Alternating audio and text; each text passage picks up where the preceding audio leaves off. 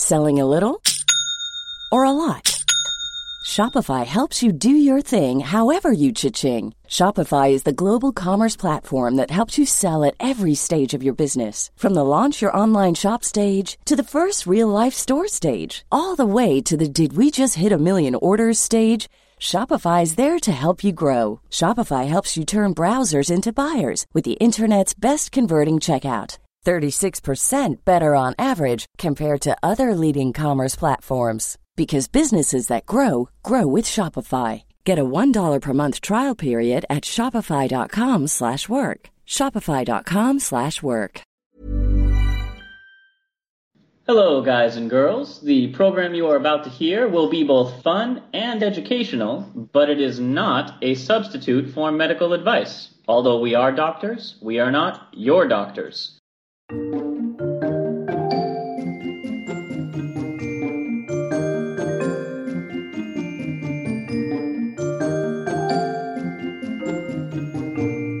Hello, and welcome to Travel Medicine. As always, I'm your friendly neighborhood internal medicine doc, Dr. J. From beautiful Hollywood, California, this is your infectious disease doc and researcher, Santosh. Hi. From falling into autumn Chicago, it's me again. Letting you know that we are continuing this week with our antibiotic history series. Yeah, it's a good time to be talking about antibiotics. You know, flu season's coming up. Let's just draw that line right here, Santosh, is that antibiotics will not help the flu. No. We are coming into flu season, but that is entirely unrelated. Although coming up on a journal club, we can talk about the brand new antiviral out of Japan, which is the first antiviral that's been licensed and works against flu all the way since like Tamiflu was invented in like the 60s or 70s. I'll wait for the anime. Oh my God, it's a flu. Yeah. Picturing a virus in a little robot suit fighting infections. Well, the virus wouldn't be fighting infections unless it was a phage. And didn't know it had grown up secretly a virus. Welcome to Chapter 2 in our History of Antibiotics series. I feel like we should have some Masterpiece Theater music. Part 2. That's not Masterpiece Theater. There. Yeah. Rondo, the theme from Masterpiece Theater. Well, you know, that song gets a rondo. So, in Part 2 of our History of Antibiotics series, we're going to talk about the synthetics. We talked about the big naturals, like the penicillins, the cephalosporins. Now we're going to talk about ones that started natural but required a lot more tweaking before they got to a form that we would recognize today. And the first of these takes us back to the sulfa drugs.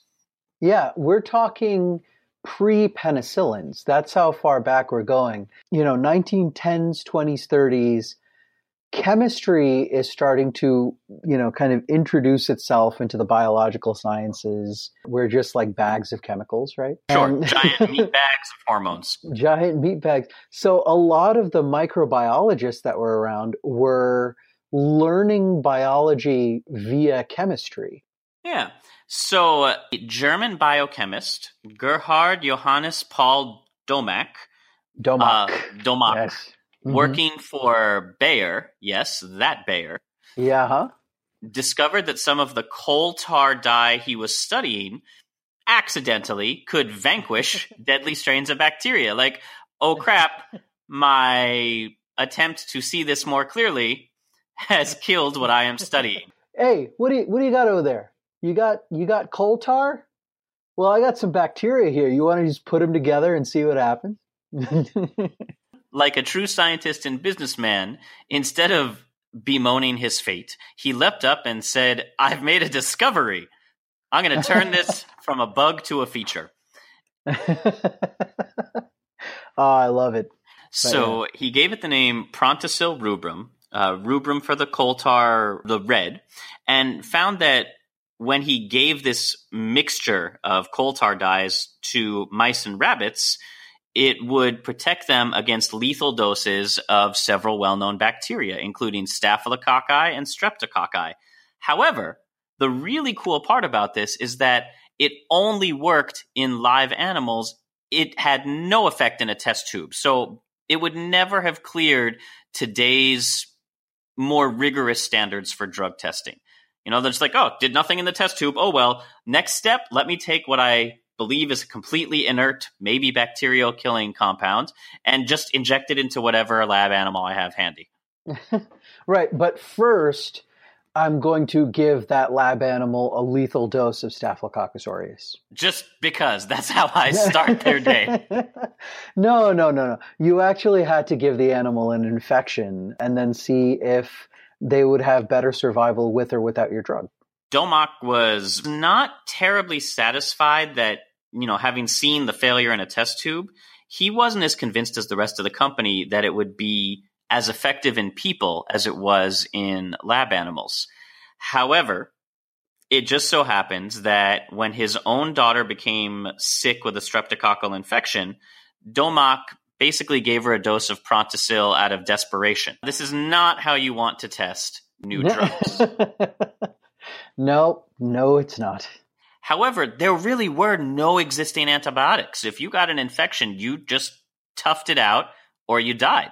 So you can understand it puts a little Shyamalan twist on giving this unknown compound. This was actually genuinely a heroic thing for Dr. Domak to do because there really was no alternative. We do have a few cases in the modern day and age, Josh, today, where here, take this drug and you might get better or for sure you're going to die, right? We have a few Hail Marys like that still in modern medicine. So this was the era, we're talking pre-Fleming, right? So penicillin hadn't even been kind of looked at by this point. Well, actually, it had been studied but wasn't capable of being mass-produced because that was around the 1928, I think? Ish. But we had another little teeny tiny problem which would have stopped that penicillin from getting over to Domak's daughter. Oh, yes. So Domak's daughter, incidentally, made a complete recovery, but he omitted mentioning from his final report on the effect of the drug. He waited until 1935 when results were available from outside clinicians who had conducted approved human testing. Interestingly, his reluctance to engage in human testing is pertinent because Santosh, for this discovery of Prontosil, he won the Nobel Prize in Physiology or Medicine, one of them, in Physiology or Medicine in 1939. Deservedly so. But was forced to decline the award. Because? His government disagreed with the awarding country's government. Would you care to go into more details, Santosh? I mean, what kind of scum, kind of bottom feeder, horrible type of government would deny you a Nobel Prize based on intergovernmental politics? I mean, you'd have to be Hitler. It was Hitler. Now, the Nobel Prize the year before in literature had been awarded to a German writer who was openly critical of Hitler. And, well, he didn't take too kindly to that. So he basically snubbed the Nobel Committee, saying that no Germans would be allowed to accept awards from them. And none did for the entire duration of his rule. And later on, Domak did get his Nobel Prize many years later, minus the cash award that goes with it. Unfortunately, the award is given out kind of serially it is not given posthumously, meaning it can't be awarded to someone, even if they discover panacea, it's never been given to someone who's passed away. But you can go back and give it to someone without giving them the award. We're talking about giants of modern medicine right here. One of the big reasons why we here in the West still think of Fleming as the progenitor of the antibiotic era, when in fact, this honor should be shared with Gerhard Domach and a few of his colleagues that were on the wrong side of that horrible red line. But Fleming did still come first. It's true. He published his findings a little ahead of him, but Gerhard Domach was actually working on Prontosil as an antimicrobial compound in that same time frame. So let's zoom in for a moment, and we don't normally get into pharmacokinetics or deep chemistry, and we're still not going to. But I will give you a little more info on how Prontosil worked. So the actual way that it broke down is that the compound is metabolized or broken into two different pieces inside the body, which releases from the dye portion a smaller colorless active compound called sulfanilamide. Well, the second they realized that this is the active one, buyers pretty much stopped funding the research because they were hoping they could make an enormous profit. However, that molecule, sulfanilamide, which would later be further synthesized into the sulfa drugs we've come to know and love, had first been synthesized in 1906 and was pretty widely used in the dye-making industry. Its patent had expired. The drug was available to anybody. So a very simple chemical process could make a home pharmacist out of anyone. And so Bayer was like, I guess we'll just sell the drug effectively at cost. And it was so cheap that it was included in American soldiers' medicine kits with instructions to sprinkle a little onto any battlefield wound. Yeah, you could use it topically, which was super neat. Again, without getting too deep into the chemistry, when you have a sulfur-containing compound, one of the pathways you can inhibit is the ability to use a very important nutrient, folate. And so you take that folate away from the bacteria. Well, Josh, you and I, as eukaryotes, we've got a pretty cool pathway. We call it folate salvage. We can salvage some folate instead of synthesizing it. The bacteria are SOL, and they die. That's right. They don't have their own little pea patrol as a callback to episode 1.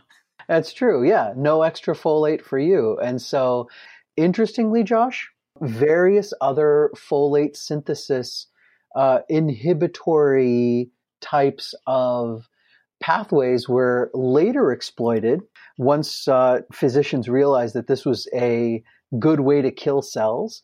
And so we actually do have folate targeting molecules for cancer treatment, like leukemia. So this is why I love to say, it's all chemotherapy, whether you're targeting the little bacteria or whether you're targeting your own cells for cancer, it's all chemotherapy. Well put, Santosh. So with that, let's move on to our next synthetic, semi-synthetic compound, bacitracin/neosporin. Now, these are some of my favorites. This is a fun one. So we could do this as an exercise in tandem storytelling. For those of you who are unfamiliar, bacitracin, neosporin are topical, usually creams. They're very weak antibiotics these days, but they're very prevalent and good at the few things they can treat. So let's go back to the golden age of antibiotics, the late 30s through early 50s. And one day in May of 1943, 7-year-old Margaret Tracy was playing ball near her home in Upper Manhattan when she was hit by an ice truck. Oh. She broke her leg so badly, the shin bone pierced right out of the skin. It would have made an amazing action film moment. John Williams soundtrack and everything. You see the gore everywhere. Oh, yeah, absolutely. A local rescue worker of some sort, fireman, paramedic, police officer, would just pick her up, carry her to the ambulance. The credits would roll. Beautiful story. But that's not where it ends. Which is good, because who wants to see a movie ending with a 7-year-old hit by an ice truck? Just like a bloody leg and roll credits. So the wounds became infected. Tracy ended up at Presbyterian Hospital, where a bacteriologist named Balbina Johnson noted a few competing infections. She actually saw a bacillus species, Bacillus subtilis. It can be infective all on its own if you have like a bad immune system, or it finds its way into an abscess. But, this was kind of an open wound. And then there was the big bad, which is the bane of all wound infections. It's Staph aureus, right? Happy living on top of your skin, but once it gets under your skin can cause some really awful things, all the way from cellulitis and going deep, deep, deep and causing osteomyelitis, infection of the bone. So what she saw was a battle royale, Josh. They were duking it out. Bacillus subtilis versus Staph aureus. On a cellular level, this is better than, the Super Bowl, Royal Rumble, and the World Series combined. It's one of my favorite, kind of like free time activities, to just take two cultures and just throw them in a petri dish together and start yelling at the plate. He's not kidding. I've seen it. Balbina Johnson, along with the work of several other scientists, continued to research this bacillus and found it produced an antibiotic substance, which was ultimately isolated by John T. Gourley. It didn't yet have a name. It's a bacillus-produced antibiotic, or a bacillus-produced compound. And it's actually a series of several different compounds all linked together called cyclic polypeptides. How did they pick the name for bacitracin? Oh, this is so great. So you have the bacteria Bacillus, right? And then you have the patient, Margaret Tracy. Bacitracin. As an antibiotic in humans, bacitracin it doesn't work well orally. It's toxic. It's poorly absorbed. Yeah. The human gut is just really not set up for it. It was tried, by the way, with injection to treat things like staphylococcal endocarditis for a little while, but, it would shut down kidneys and stuff. However, it's very, very effective topically. So it's non-toxic on the skin. And the method of action in all three cases is that it kills the cell wall of a bacteria. So like the fortress moat part of the defenses. Because it's so effective topically, it is one of the most commonly used aftercare antibiotics on things like tattoos and circumcision. You've created an artificial break in the skin. We know that this works really well against Staph aureus specifically, and a few other gram-positive bacteria as well that can cause skin and soft tissue infections. You just take it out. It comes in an ointment nowadays, and you spread it on there, and it beats down your Staph aureus. While I clarified that it's toxic and difficult to use orally in humans, farm animals ingest about 130 tons a year of bacitracin. Wait, how's that? I mean, not one individual animal. This is collectively farm animals. Because of the way it works, and I guess because, I don't know, cows have 4 stomachs, pigs can eat anything, and goats don't even get me started. All of them seem able to deal with it in levels that would be toxic to humans. And so it's one of the cheapest and most commonly used antibiotics in the agricultural sector. Right, which we should stop doing. Like you said, it's not absorbed terribly well. Well, the bacteria that you're trying to kill are potentially the pathogenic bacteria that get into stool, right? And then, poison us because that stool there leaks to the, that spinach field next door and carries all the E. coli with it. But the other thing that it's used for, unfortunately, is you can give antibiotics to pigs and cows and whatnot, and for one reason or the other, they'll grow bigger and fatter. So let's move on to tetracycline. 4 cycles? Yep, 4 cycles. That is why it was named. So way to bury the lead. No, not at all. I was just thinking of like a tandem. Yeah, bicycle built for two. In 1945, respected botanist plant physiologist Benjamin Duggar, think Indiana Jones, but, for plants, was sent out on the search for a competitor to streptomycin, which, if you recall, had been also discovered from a plant. Plants are our friends. This set off, as we said, a whole bunch of people running around the world, scooping up handfuls of dirt and taking plants all back to their labs in hopes of finding the next huge money-making antibiotic, a process that continues to this day. So, Benjamin Duggar, plant physiologist, I would watch that show. I hope that was on, like when you have the door to his office with the glass window. Like the old, and then, the old 1920s detective style. Yeah. And then it said, like a guy comes in with a fedora. Yo, you Duggar? That's what it says on the door. And then they have like film noir banter. If you need it dug up, call Duggar. Plant physiologist. Anyway. He discovered a gold-colored bacteria the Cyanamid Company developed into Oreomycin. Not Oreo like the cookie, but Oreo as in oral like the prefix for gold. And this was one of their first broad-spectrum antibiotics. Several years were spent by multiple companies actually collaborating, which you never see. Big Pharma was working together on this one to figure out what exactly in the Oreomycin was the effective compound because they couldn't separate it out. And it took several different companies, and when they finally discovered it, the substance was found to have 4 rings, and that's how it got its name. A fun historical fact is tetracycline may also be one of the oldest antibiotics, as it has some well-known and easily documented effects on teeth and bones. So Santosh, as a pediatrician, going into your other specialty, why would an antibiotic like tetracycline, what is the effect on teeth and bones? Yeah, so it binds to calcium, actually. So tetracycline, a little bit more so than its other, its little cousin doxycycline, which we tend to use much more so in pediatrics. For various reasons.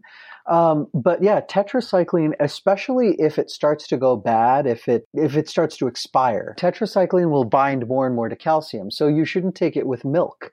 But if you have a growing child, for instance, and their teeth are growing, and you have to give tetracycline for a long or extended period of time, it will actually integrate itself wherever you have calcium accumulating. So it'll actually build up in teeth and bones. Well, you're not really going to see it in bones, but you'll definitely see discoloration on the teeth.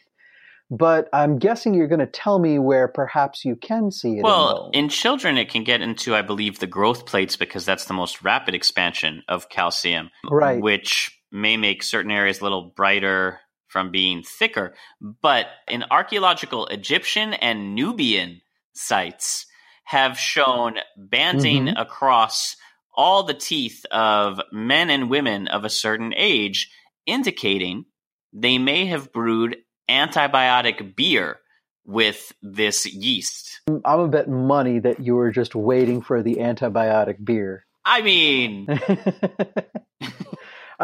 you know what? So was I.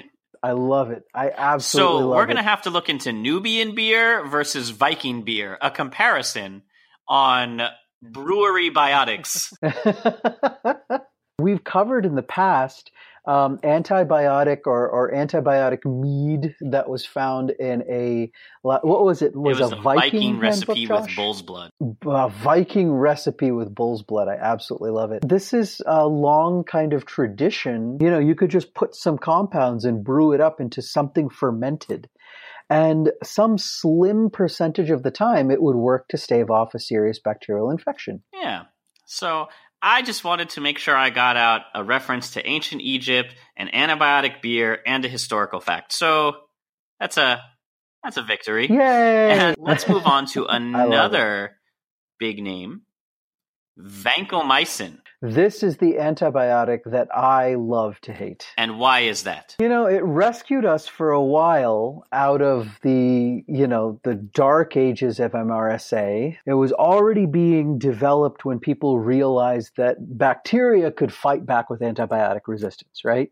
We discovered this, I'm talking about when antibiotics first came out, we discovered the phenomenon of resistance. This is evolution in real time. You can see it happening. It is a big, awful molecule. You need to dose it properly. It's got horrible side effects, especially if you have to give it over a long time. The level goes up, the level goes down, the therapeutic window. It won't go where you need it to go. You can't get it easily into bone. You can't get it easily into the cerebrospinal fluid to treat meningitis. As much as it works to kill MRSA in a petri dish, it is a pain in the ass. Tell us how you really feel. So, although it does have the stem mycin, it comes actually from a bacteria, not a fungus.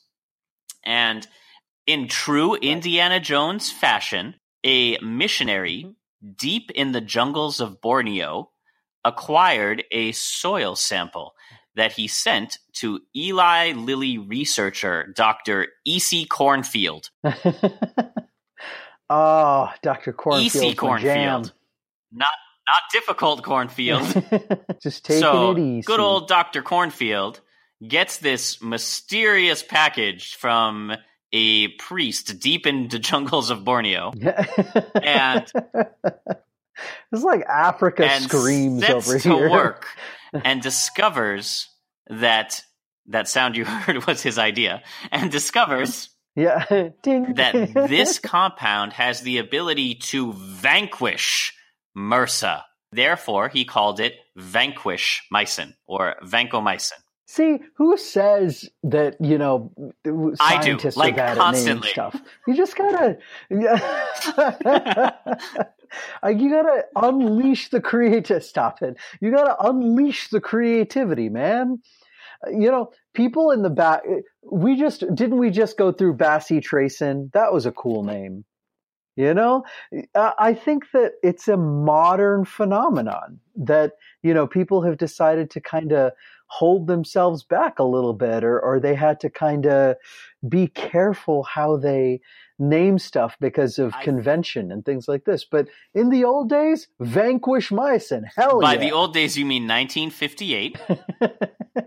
Yeah, before we had ethics. I'm going to say, Santosh, it took 5 years to acquire enough information to make this series of clever and creative scientist-named things. So that's true. We've come a long way, Josh. and thank you, loyal listeners, for accompanying us along the path. So vancomycin was nicknamed Mississippi Mud because early preparations were impure and brown in color. And although, as Santosh noted, it had exceptional activity against gram-positive organisms, specifically methicillin-resistant staph, it got approved after only 6 years after its discovery. So the FDA approved it in 1958. That's how badly it was needed. But there were a lot of concerns with early reports of ototoxicity, so ear toxicity, and nephro or kidney toxicity, along with almost simultaneous approval of methicillin. So vancomycin, even though it was approved very quickly, faded into the background because methicillin was present. Then, when methicillin had a lot of resistant bacteria, vancomycin stepped up to the plate and said, let me vanquish it again. What we're talking about is the era when penicillin stopped being effective for Staph aureus. So, we were scared and we were worried when penicillin stopped working, the most ubiquitous antibiotic, and for a long time, the only antibiotic. And we were running out of options. So the methicillin era and later its cousins nafcillin and oxacillin, which are the synthetic penicillins, they kind of covered us for a bit. And then after penicillin-resistant Staph aureus became the norm, then we had methicillin-resistant Staph aureus. So vancomycin kind of came into view and was really important for us for a while, and then faded away and then came back. So We actually have a couple of antibiotics like this that have played this part. Tetracyclines, same way. They were super important to kill Staph aureus when penicillin wouldn't work. Then we had methicillin, nafcillin, oxacillin. And then when we got MRSA, now we have tetracyclines again that we can use to kill MRSA in a few cases. Yeah, so now we have something to vanquish that mycin again. Although when it came out in 1958, it was $1 to $6 for an IV dose. It is considerably more expensive now. God.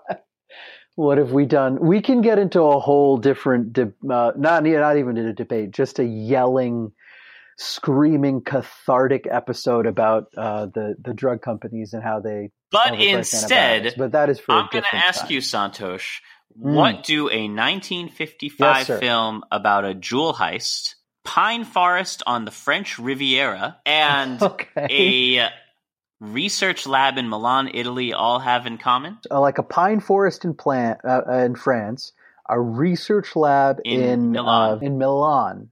And a 1955 film about a jewel heist.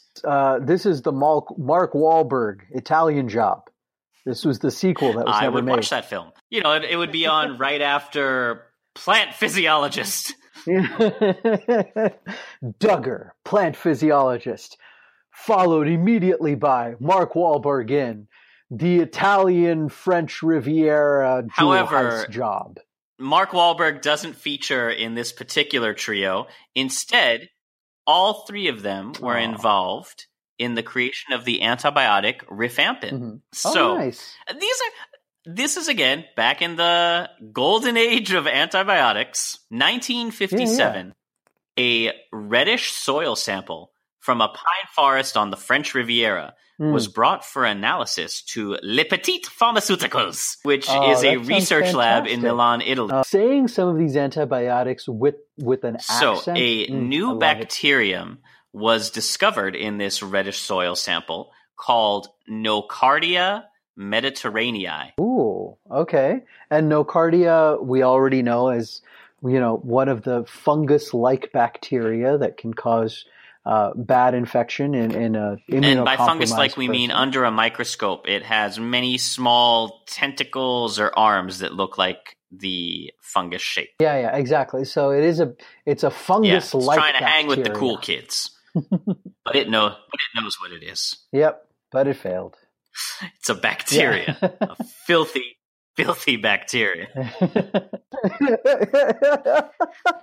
Weird dominatrix for a second. Bad bacteria. Yeah, we're gonna break this cell Who's gonna wall. break this fever? Say it. Break it. Who's a bad penicillin binding protein? So Piero Sensi and Maria Timbal, head researchers, discovered an antibiotic material in this Nocardia. And because Sensi, Timbal, and the rest of the research team were incredibly fond of the French crime film Rififi, made about two rival gangs competing over the same jewel heist, they named their new antibiotic compounds Rififi mycin or rifamycin.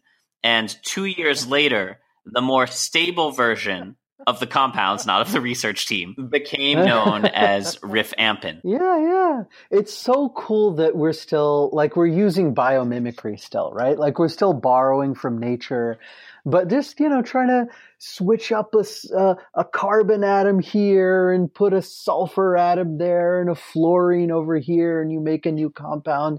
The rifamycins are one of the most awesome Can you imagine loving a movie so much you would name a compound after it? That'd be like Infinity Warfarin. It'd be so awesome. Marvelmycin, absolutely. I would prescribe Marvelmycin to all my patients. You know what? Let's ask for a little bit of audience engagement. You guys on the Facebook page, or you can tweet at Toshifro or tweet at Dr. J Comedy. Give us your best movie medicine combination. At Travel and Medicine, Facebook.com Travel Medicine Podcast, Squarespace. All the places. So that's it for this week. Now, when we go to our next part 3, we're going to talk about how do drugs get named today. We just spent a whole bunch of time complaining that nobody's coming up with good creative names anymore.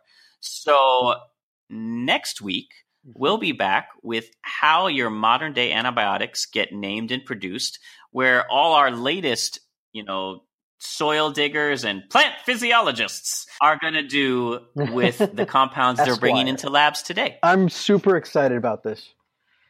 We will hopefully find good names and good reasons for why all the crap. Until then, guys, rate and review us. It's been 5 years and we're still around. So we would love if you could help even more people find the show.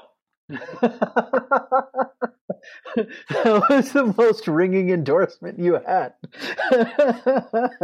And we're still here. Slogging away. Just begging for your approval like a neglected middle child.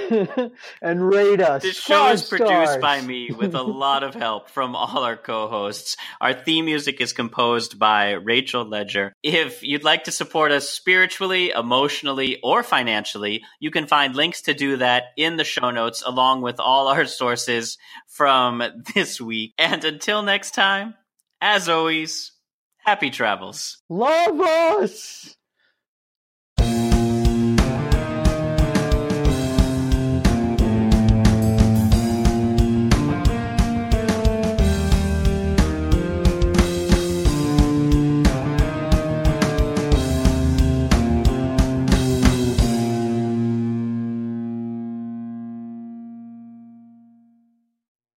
No. Head over to Hulu this March, where our new shows and movies will keep you streaming all month long. Catch the award-winning movie Poor Things, starring Emma Stone, Mark Ruffalo, and Willem Dafoe. Check out the new documentary, Freaknik, The Wildest Party Never Told, about the iconic Atlanta Street Party. And don't miss FX's Shogun, a reimagining of the epic tale, starring Anna Sawai. So, what are you waiting for? Go stream something new on Hulu.